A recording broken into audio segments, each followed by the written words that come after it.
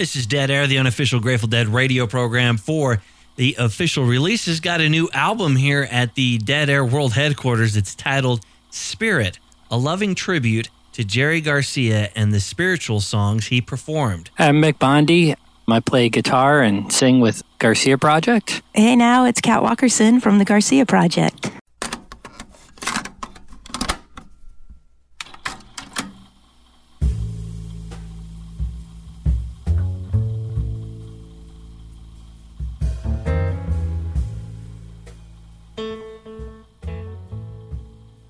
We're in our Garcia Project headquarters west. Hey, Corey. Nice to meet you. With the Garcia Project, we recreate shows from 1976 when the Jerry Garcia Band kind of was officially formed all the way through 1995. Doing an album of the Garcia Project for me was like, well, we're a tribute band of a cover band. It's kind of a weird thing to do, so I never really thought of doing an album. But I did, I had this idea for putting Jerry's spiritual songs all in one kind of place.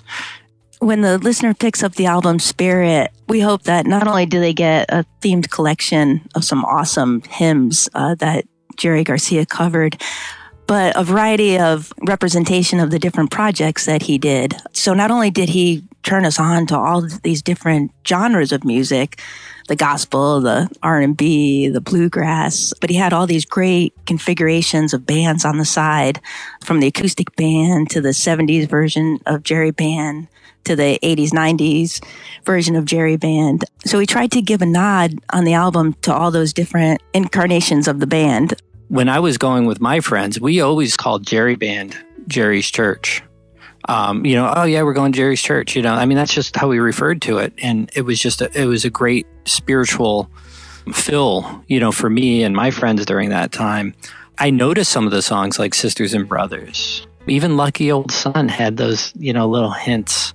But to me, it wasn't about any kind of religion or dogma or anything. To me, it was, I took in the words and the soul that came out of it as any kind of guidance, and I put it into my own life as anybody would. And just, what does this word mean to me, and what does that word mean to you? Terms and definitions can get a little tricky when it comes to religion. But these songs, I think Jerry picked them because they were just great songs with feeling and guidance. And Sisters and Brothers, there's nothing wrong with that song at all in a secular world too. It's like we can all be together. It's one of those true kind of like, let's come around together and help each other out.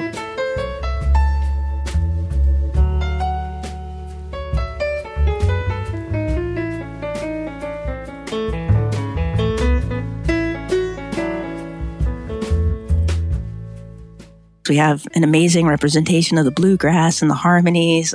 Everyone that came along were astounded at what they added. So it's a collection of Jerry's friends, the different genres and the different incarnations of his band. And of course, produced by the amazing Maria Muldaur, who is just incredible with harmonies and vocal arrangements. We had been working with Maria Muldaur for at least a year. We had met Maria on my birthday in October in Massachusetts at a gig. The Garcia Project played a gig, and then the next night we had off that was my birthday, and Maria was playing at the same venue, and we hadn't met her or anything. And of course, knowing that Maria was in the Jerry Garcia Band in the 70s, we were like, I know what I want to do on my birthday. I want to go see Maria. And Kat was like, we're going, After the show, we met Maria. I felt that the Garcia Project were really channeling the spirit of Jerry Garcia and his music and what it was all about. Being a quotes cover band can be a kind of very corny thing.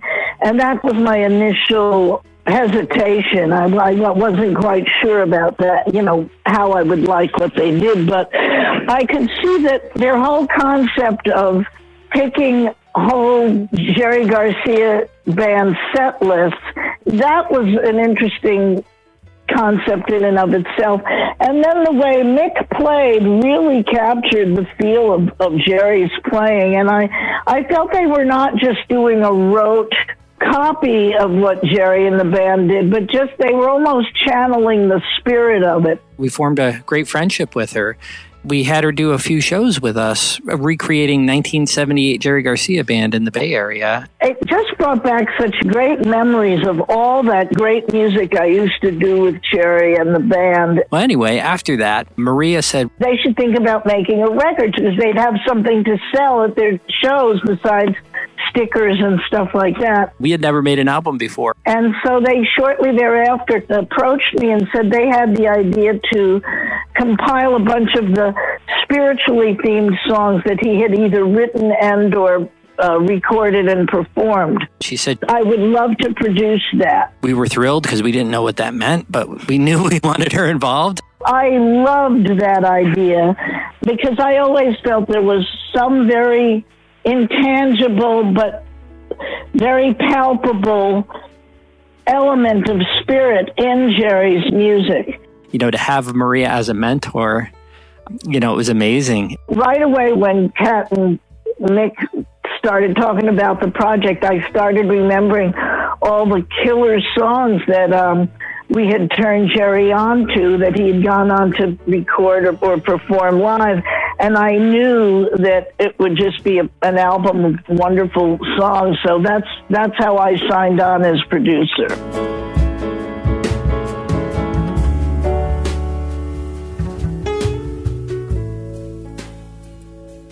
We went out to lunch to discuss the album, and actually the day they had the meeting with me, we had it at Phil Lesh's Terrapin Station, which is a very nice restaurant in Marin County. On Kat's birthday in January.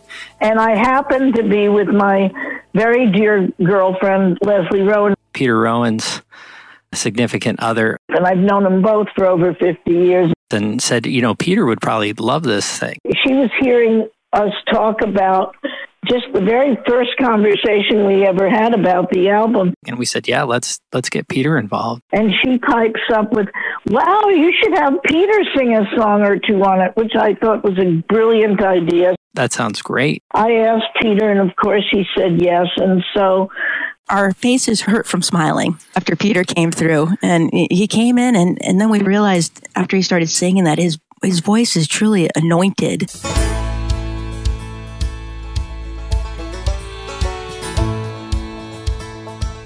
I think Peter is just one of the all-time anointed singers. He's just a really evolved artist on every level. He's a great songwriter and just a beautiful singer. I've enjoyed singing harmony with him for over 50 years.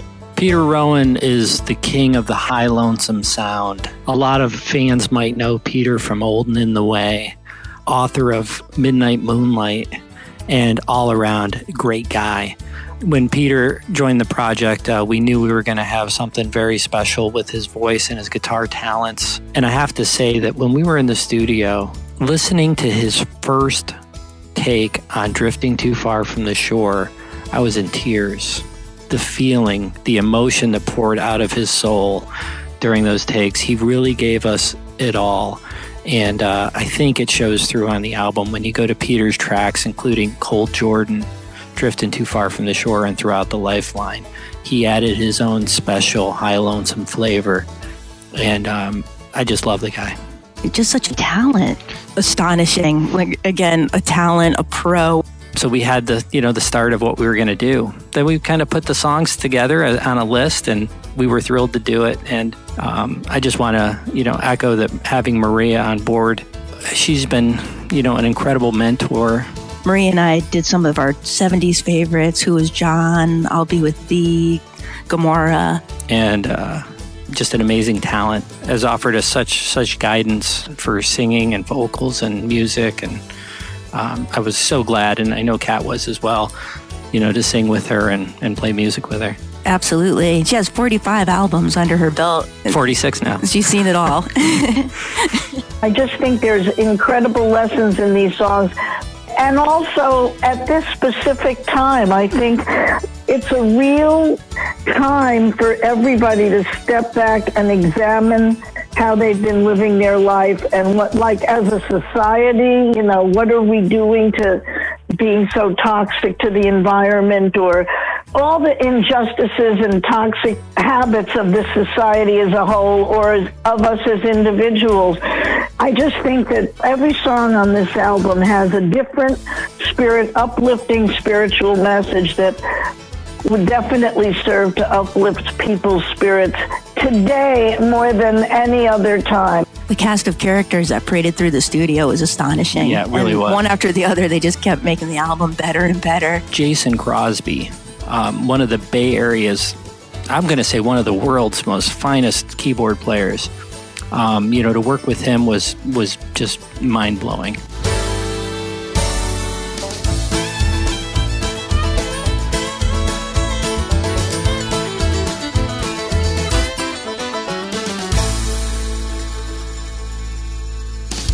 And then we're blessed enough to have Jackie come along. Jacqueline LaBranch. Jackie, is one of my first musical heroes. Jacqueline LaBranch was in the Jerry Garcia band from 83, I believe, maybe late 82. I have to double check, but 83 to 95, and sang with Jerry during all that time. So when she came into the studio, of course, I'm thrilled to meet her, but just blown away by her talent now in the studio.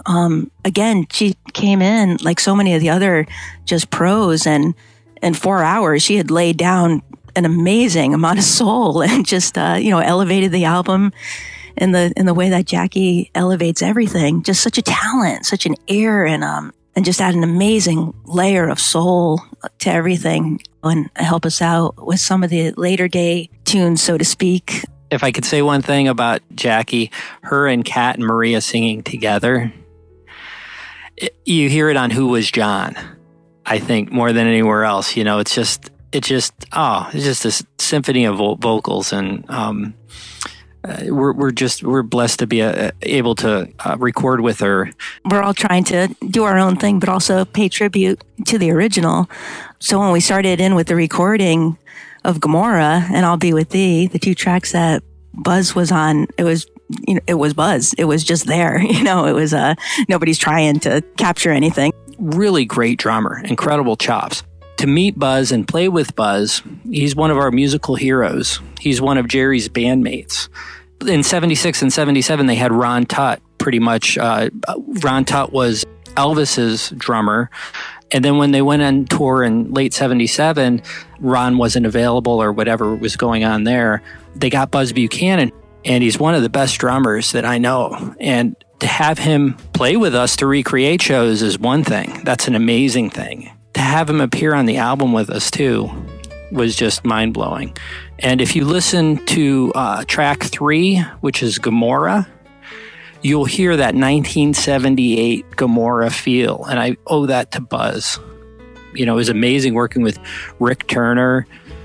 Besides being the co-founder of Alembic, besides being partners with Bear, besides working on the Wall of Sound and building incredible instruments, is an amazing guitar player in his own right. When I got to meet Rick a couple of times down at his workshop in Santa Cruz, and Rick, his claim to fame nowadays is the Model 1 guitar that Lindsey Buckingham plays is a Rick Turner guitar, and a lot of people love the guitar. He's an amazing luthier. His guitars are just ridiculous. So I interviewed Rick myself and told Rick about the album, and he's like, "Oh, I love to be part of the album." So we brought him in, and he plays on Drifting Too Far From the Shore as well. And his guitar is so tasty, his playing. And, him and Peter, they could play together for hours, and it's just amazing.